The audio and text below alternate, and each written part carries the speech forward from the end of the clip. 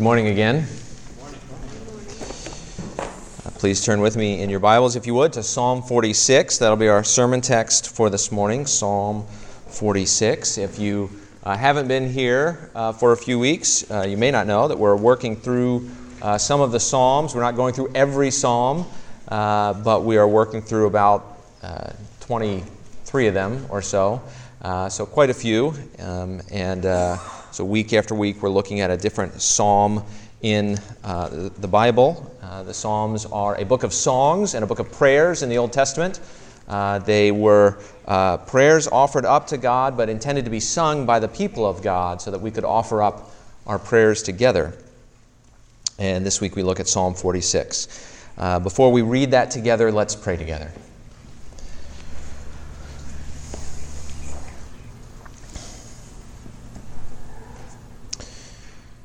Our Father, we come to you as the lover of our soul and as the one who cares for us and delights in us and sings over us and watches over us and shepherds us.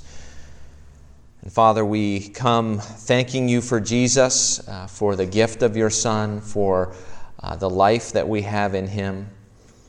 We come thanking you for your Spirit who enlivens us and opens our hearts and minds that we might understand your gospel, understand your word. So we pray that you would pour out your Spirit on us now, that you would enlighten our minds to understand, soften our hearts to receive and believe what you have for us in Psalm 46.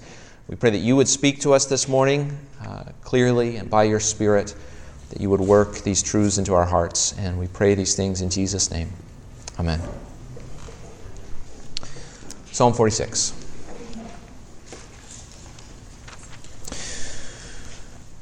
To the choir master of the sons of Korah, according to Alamot, a song. God is our refuge and strength, a very present help in trouble. Therefore we will not fear, though the earth gives way, though the mountains be moved into the heart of the sea, though its waters roar and foam, though the mountains tremble at its swelling. Selah. There is a river, whose streams make glad the city of God, the holy habitation of the Most High. God is in the midst of her. She shall not be moved. God will help her when morning dawns. The nations rage, the kingdoms totter. He utters his voice, the earth melts. The Lord of hosts is with us. The God of Jacob is our fortress. Selah. Come, behold the works of the Lord, how he has brought desolations on the earth. He makes wars cease to the end of the earth. He breaks the bow and shatters the spear. He burns the chariots with fire. Be still and know that I am God. I will be exalted among the nations. I will be exalted in the earth. The Lord of hosts is with us. The God of Jacob is our fortress. Selah.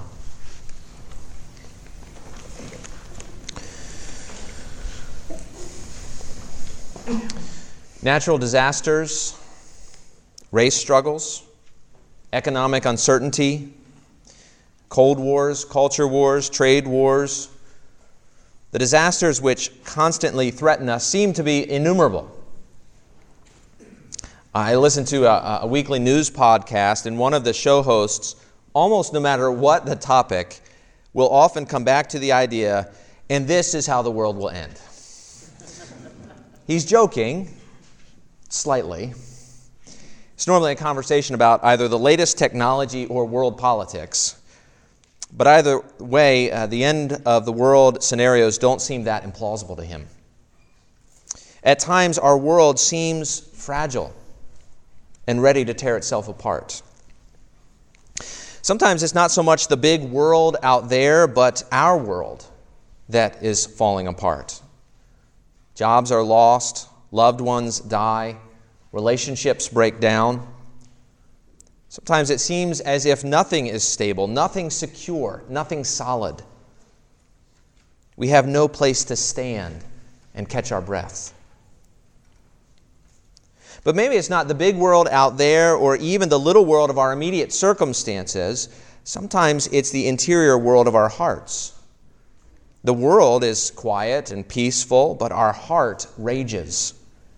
We feel unstable, unsettled, distracted, confused, hopeless, and helpless.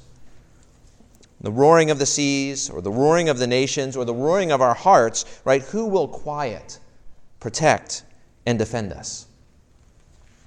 Well, Psalm 46 speaks into this, and yet not quite how I first expected. I love it when I'm surprised by Scripture. I actually misunderstood Psalm 46 when I began preparation to preach on it this week. Verse 10 is kind of a well-known verse in the Psalms. It says, "Be still and know that I am God." And I've always taken that to mean something like, they're there. Don't be afraid. God's got this. Be still. But that's not at all what it means. David could have said that, but he didn't. And Psalm 46 doesn't. And so what does it mean? What does it mean to be still and know that He is God? Well, you'll have to pay attention and find out. Our outline this morning, which you can find on the back of your bulletin, is God's presence makes the church fearless. God's presence makes the city glad. God's presence engenders the nation's worship. Therefore, stop and acknowledge that Yahweh is God. First, God's presence makes the church fearless. I don't know about you, but I am often afraid. And I mention that a lot because it's true. It's not wrong to be afraid, by the way. I think because Scripture exhorts us over 100 times not to fear, that sometimes we think fear in and of itself is sinful. That's not actually true. The question is never simply, are you afraid? But what do you do with your fear? There are plenty of reasons to be afraid, of course, and Psalm 46 doesn't start small. It begins with the earth giving way and the mountains being moved into the heart of the sea. Now, the earth and the mountains are about the most stable things that you can think of. And so when they begin to give way, you know that you're in trouble.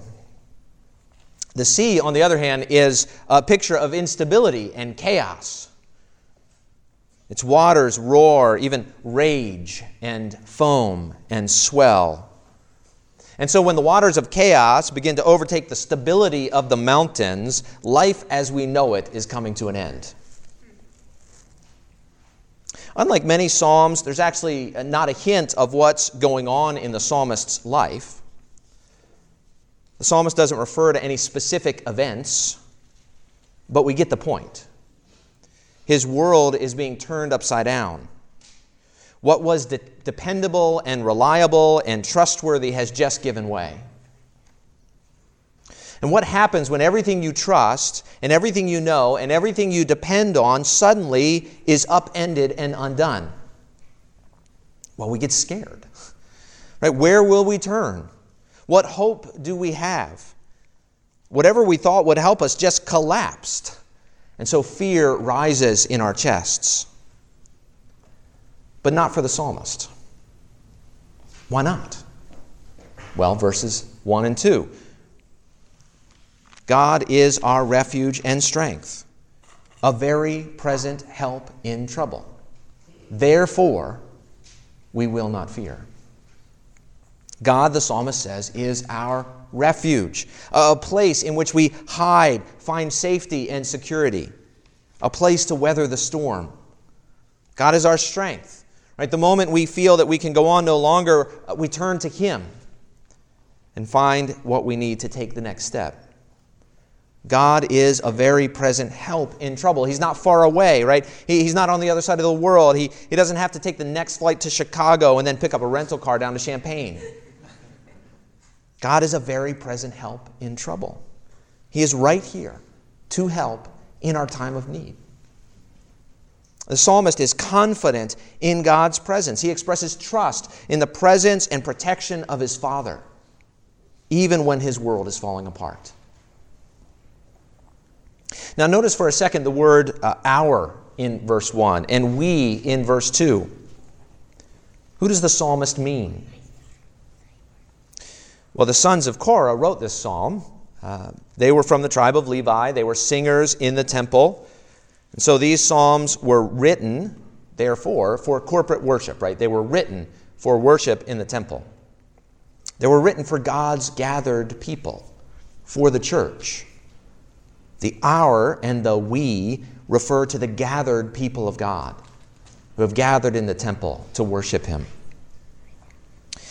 And I should point out that this is really only the first hint in the psalm that God is not a refuge for everyone. God is our refuge. Therefore, we will not fear. But this, of course, raises the question, am I in? Is He my refuge? Is He your refuge? Now, there are certain ways of misunderstanding what Scripture teaches here about God being our refuge and strength, and so the best thing to do is to go to Jesus. If anyone could say, God is my refuge and strength, it was Him. I mean, Jesus was among the people of God. In fact, He was the only one who fully lived out what it means to be God's child. But I wonder if you've considered the fact that the earth did tremble for Jesus. He had more enemies than most, right? He was betrayed by one of His 12 closest friends. He was falsely accused and arrested and tried and falsely convicted and beaten and mocked and then nailed to a cross. Where was God His refuge and strength then? In fact, Jesus on the cross cries out, my God, why have you forsaken me?" Where's the present help in trouble? And then He died. And Scripture tells us the earth itself shook when He did. Where was God when the earth shook for Jesus? Well, the Bible teaches us that Jesus went to the cross for us. That is, we deserved God's punishment, His wrath, but Jesus bore it in our place. He took the punishment that we deserve. We deserve for God to turn His back on us. And so Jesus came, and He took on human skin, and He became our scapegoat. And the Father turned His back on Him instead. The Father was absent from Jesus on the cross. The Father was absent in Jesus' time of suffering and pain for the very purpose that He might always be an ever-present help for us in our times of suffering and pain. See, paradoxically, we can know that God will not leave us because He abandoned Jesus in our place. You might say, well, I don't deserve God's presence. I don't deserve His help. And that's true, but Jesus did, and He took our place that we might have His. Such was His love for us. And so now we can say with the psalmist, God is our refuge and strength.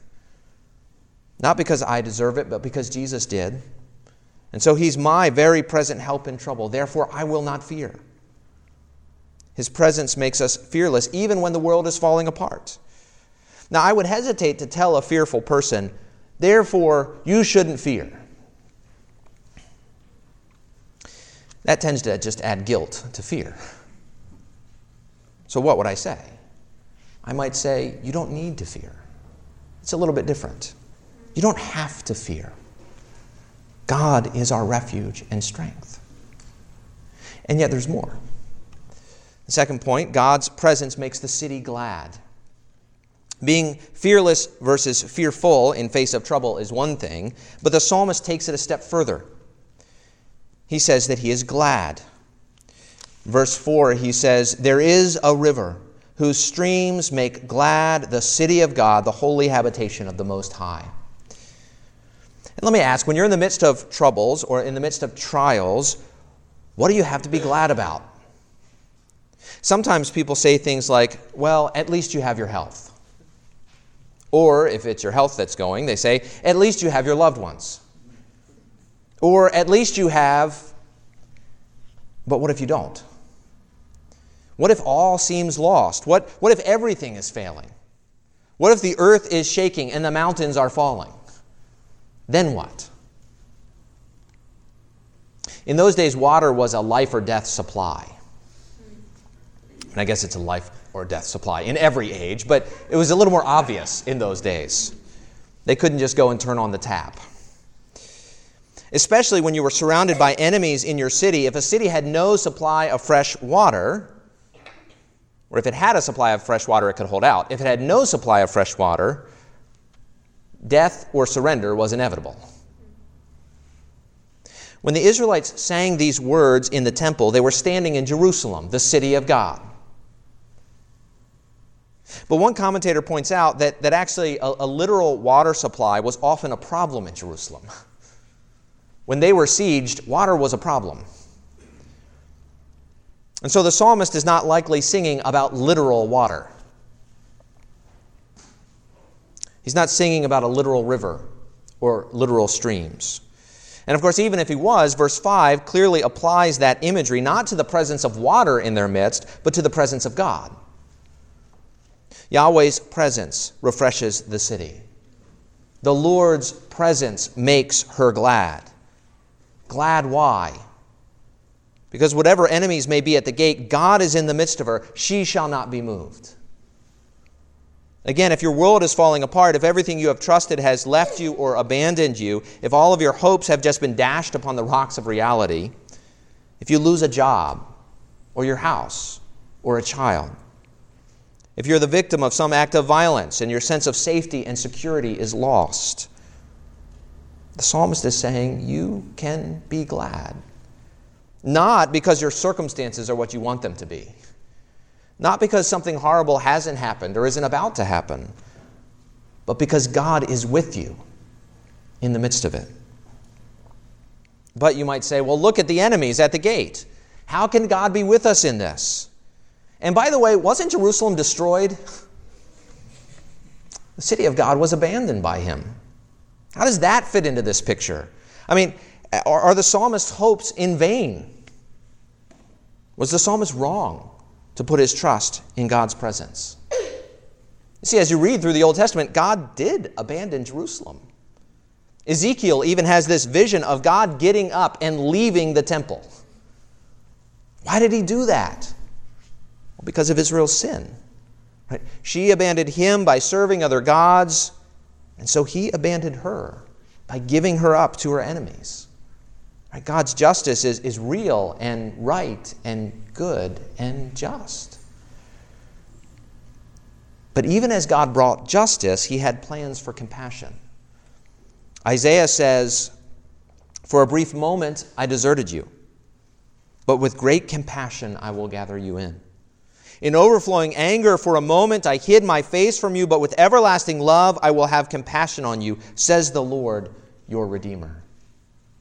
Psalm 30 generalizes this. It says, "Sing praises to the Lord, O you his saints, and give thanks to his holy name, for his anger is but for a moment, and his favor is for a lifetime. Weeping may tarry for the night, but joy comes with the morning." Do you notice this mention of mourning? It's come up twice now. Psalm 46 verse 5 says, "God will help her when morning dawns." And Psalm 30 verse 5 says, "Joy comes with the morning." What is it about the morning? It's possible that the psalmist is thinking back to the Exodus.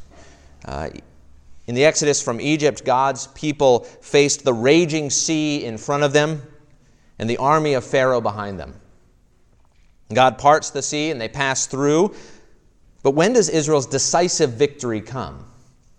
You may remember the Egyptian army actually follows them into the sea. But God has Moses stretch out his hand over the sea one more time. And Exodus 14:27 says, "So Moses stretched out his hand over the sea, and the sea returned to its normal course when the morning appeared." It's the same language here in Psalm 46. And as the Egyptians fled into the sea, the Lord threw the Egyptians into the midst of the sea. See, their victory came when morning dawned. You probably know the saying, right, that it's always darkest before the dawn. And while I don't think that saying is literally true, it makes a powerful point. And why would God so often let things get worse and worse, only to save in the end? I mean, he could have brought Israel out of Egypt without the army of Pharaoh following. He could have brought Israel out of Egypt without them having to cross the Red Sea. But he took them to that point until things were hopeless and lost. And then he saved them. Why would God do that? Can I offer 3 reasons? One is, I think, that we are so self-reliant. God wants to show us actually how helpless we really are, to break us of our pride and our self-sufficiency. And so he lets it get to the point where we realize, no, I can't do this. I can't get out of this. No human resources are enough for me to get out of this mess. Second, God is so powerful. Right? He allows trouble in our life in part,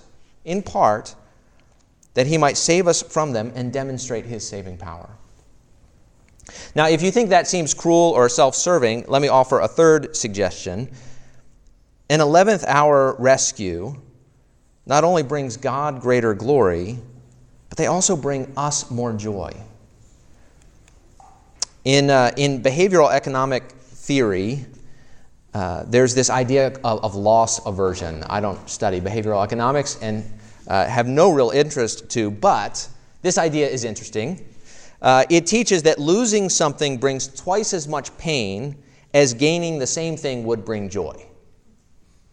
I have no idea how they figure these things out, but that's what they say. And here's actually the payoff for us. Being saved out of the mouth of the lion brings more joy than if there's no lion at all. Rescue brings more joy than simply maintaining the status quo.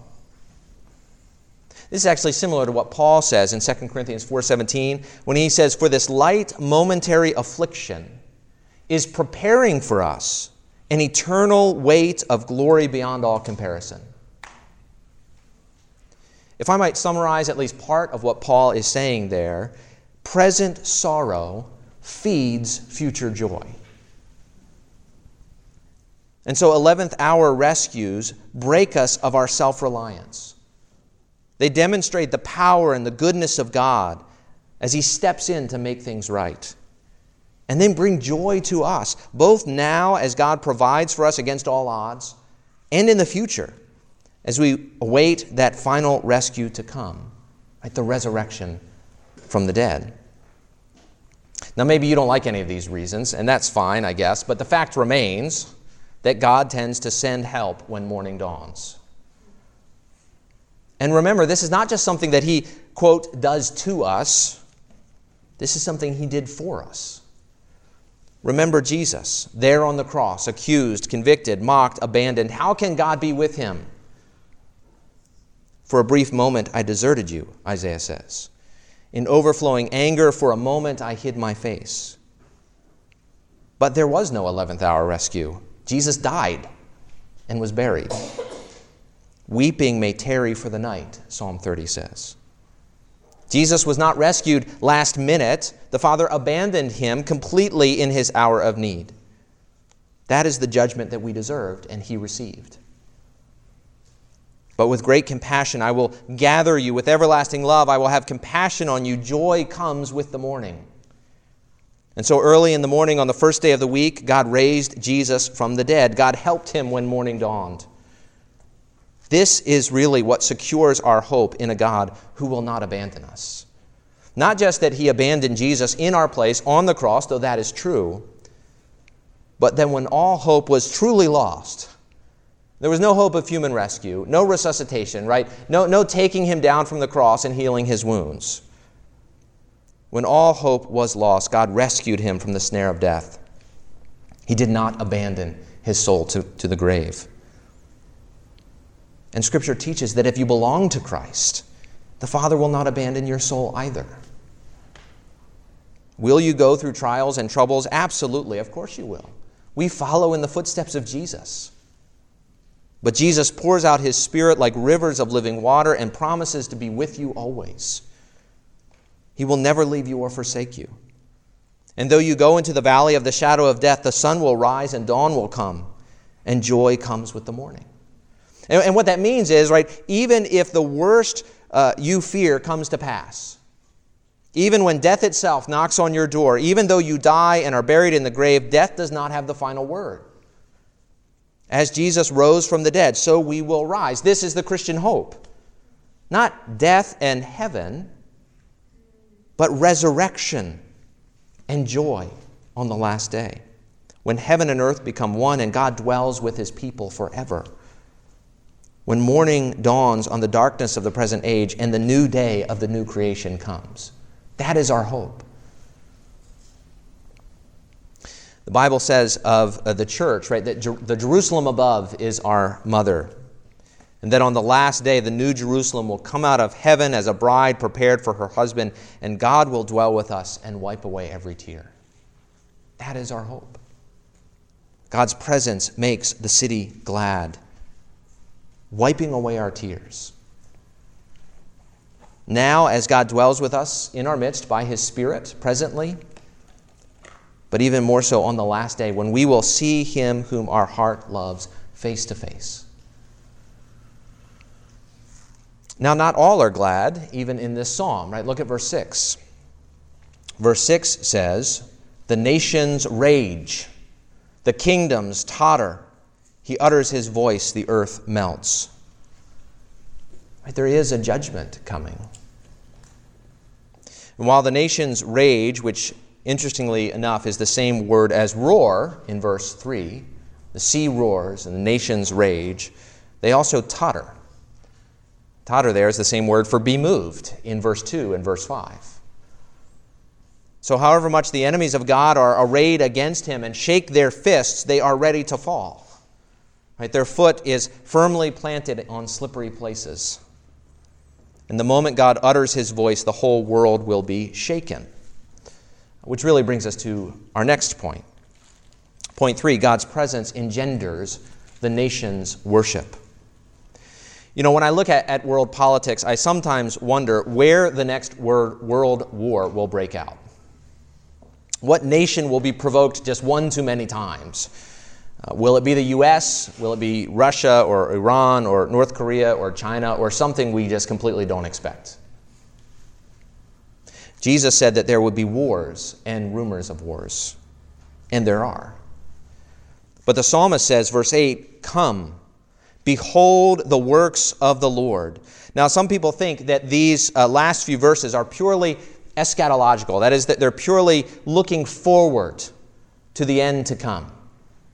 And it's easy to see why. The word behold is frequently used in the prophets for seeing a vision. It's as if the psalmist is saying, come, picture this. See what's going to happen. But then again, right, just look at what is actually said in verses 8 and 9. "Come, behold the works of the Lord, how he has brought desolations on the earth. He has made wars cease to the end of the earth. He breaks the bow and shatters the spear. He burns the chariots with fire." These verses promise peace. But look how it comes. One commentator says, although the outcome is peace, the process is judgment. The reassuring words, "He makes wars cease," are set in the context not of a gentle persuasion, but of a world devastated and forcibly disarmed, breaking the bow, shattering the spear, and burning the chariot with fire. God quiets the chaos by bringing desolation. It reminds me of that picture in Revelation of the return of Jesus coming riding on a white horse in Revelation 19, where we're told that his eyes are like a flame of fire. He is clothed in a robe dipped in blood, and the name by which he is called is the Word of God. And the armies of heaven, arrayed in fine linen, white and pure, were following him on white horses. From his mouth comes a sharp sword with which to strike down the nations, and he will rule them with a rod of iron. Quoting Psalm 2. He will tread the winepress of the fury of the wrath of God the Almighty. On his robe and on his thigh he has a name written, King of Kings and Lord of Lords. Now, whatever these images mean, whatever exactly is going to happen, whatever it will look like, they at least mean this. God is going to put an end to all opposition to him and to his people. One day there will be no more threat, no more violence, no more trials, no more darkness, no more tears. Everything wrong will be undone, and death itself will be no more. There will be no fear, because there will be no reason to fear.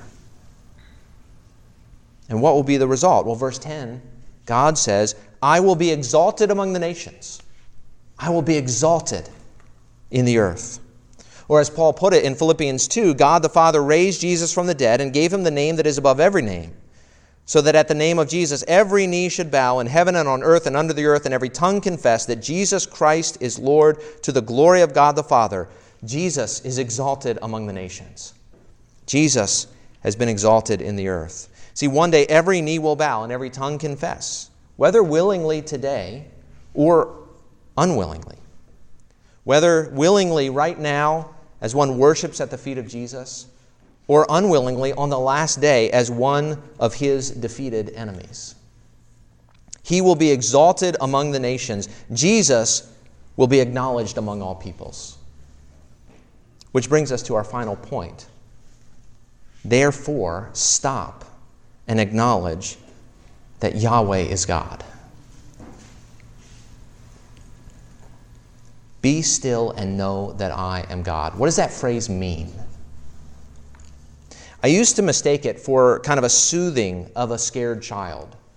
There is a comforting psalm like that in the book of Psalms, Psalm 131. Psalm 131 in its entirety reads like this: O Lord, my heart is not lifted up, my eyes are not raised too high. I do not occupy myself with things too great and too marvelous for me, but I have calmed and quieted my soul. Like a weaned child with its mother, like a weaned child is my soul within me. O Israel, hope in the Lord from this time forth and forevermore. There is a quiet rest in our Father's care, a stillness. But that is not what the words of verse 10 mean. Now let me show you what verse 10 means. Turn to Mark 4. We read it earlier.